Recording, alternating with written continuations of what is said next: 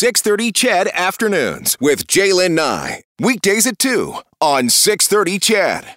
So we've been talking about it throughout the day. Tomorrow we move into stage 2 of Alberta's Open for Summer plan. It lifts a lot of the restrictions we've been under, including that work from home order, although it is still being recommended. While many of you will be thrilled to get back to the office, the thought of returning is causing some anxiety for others.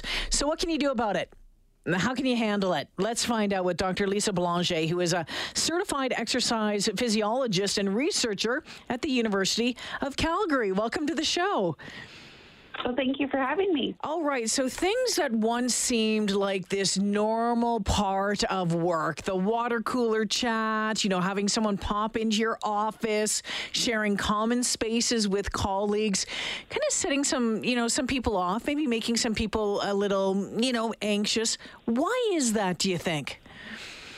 Well, we've just been asked for so long to avoid these things.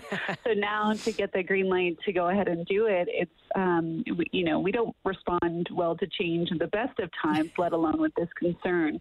So people are certainly not alone in feeling some anxiety to get back to normal. All right. So that is normal right now. It's okay. So if you're feeling that way, it's okay, but there are things that you can do. And let's start with your suggestions. And the number one thing you say to do is to plan. What are we planning and what are we planning for? To start thinking through your commute, your regular day activities, and think about how to do it so that you feel okay. And if there's things that you need to clean or avoid, how are you going to work? What are you comfortable doing? So that you just have a plan in place for that return to work.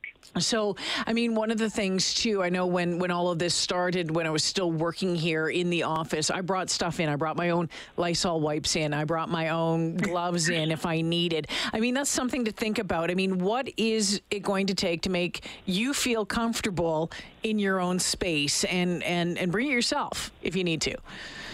Absolutely. And I'm certainly not saying that the workplace doesn't have a responsibility for this, but this is something you can do and you can control, yeah, right? You can control. And that's a big part of it is feeling like you're in some control.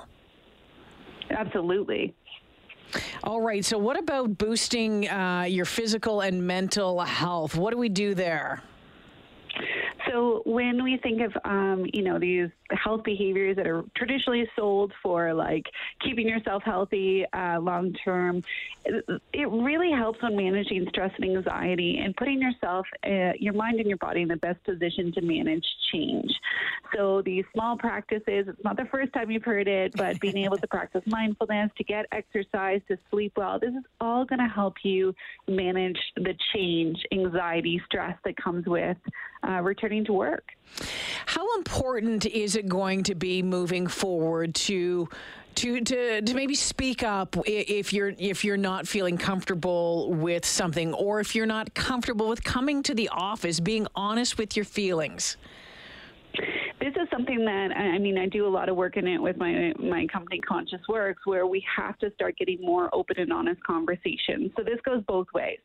So for the employee to speak up about, when and how they feel comfortable, if there's anything that makes them uncomfortable, whether that's to their HR or to their leader, but having those relationships that they can do that. And then from the company perspective, over-communicating your plan, over-communicating what your expectations are, what their expectations should be, and what you can do to really make sure everybody feels safe and healthy. For sure. And, I guess you just have to be gentle. I've heard this often, be gentle with yourself as you're moving back into it. Take it at your pace if you can, right? And if you can, then you have to go back to talking to your boss.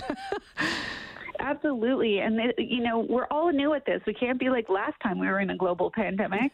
So definitely having some grace and some ease with yourself and with others. We don't know what people's personal situations are at home.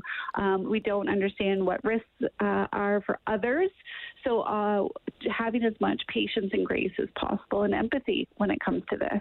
Dr. Belanger, before I let you go, I know, some people, maybe coming back into the office, and this goes back to speaking up, but if someone comes into your office and they're too close, if they get too close to you in the hall, whatever it is, what is the best suggestion for saying that I'm not comfortable with this? How do you handle those conversations? Saying, you know what, I need you to stay there. I'm going to need you to have your mask on, or whatever it is. What's your best advice so you don't tick anybody off? Yeah, fair enough. And the best solution is prevention.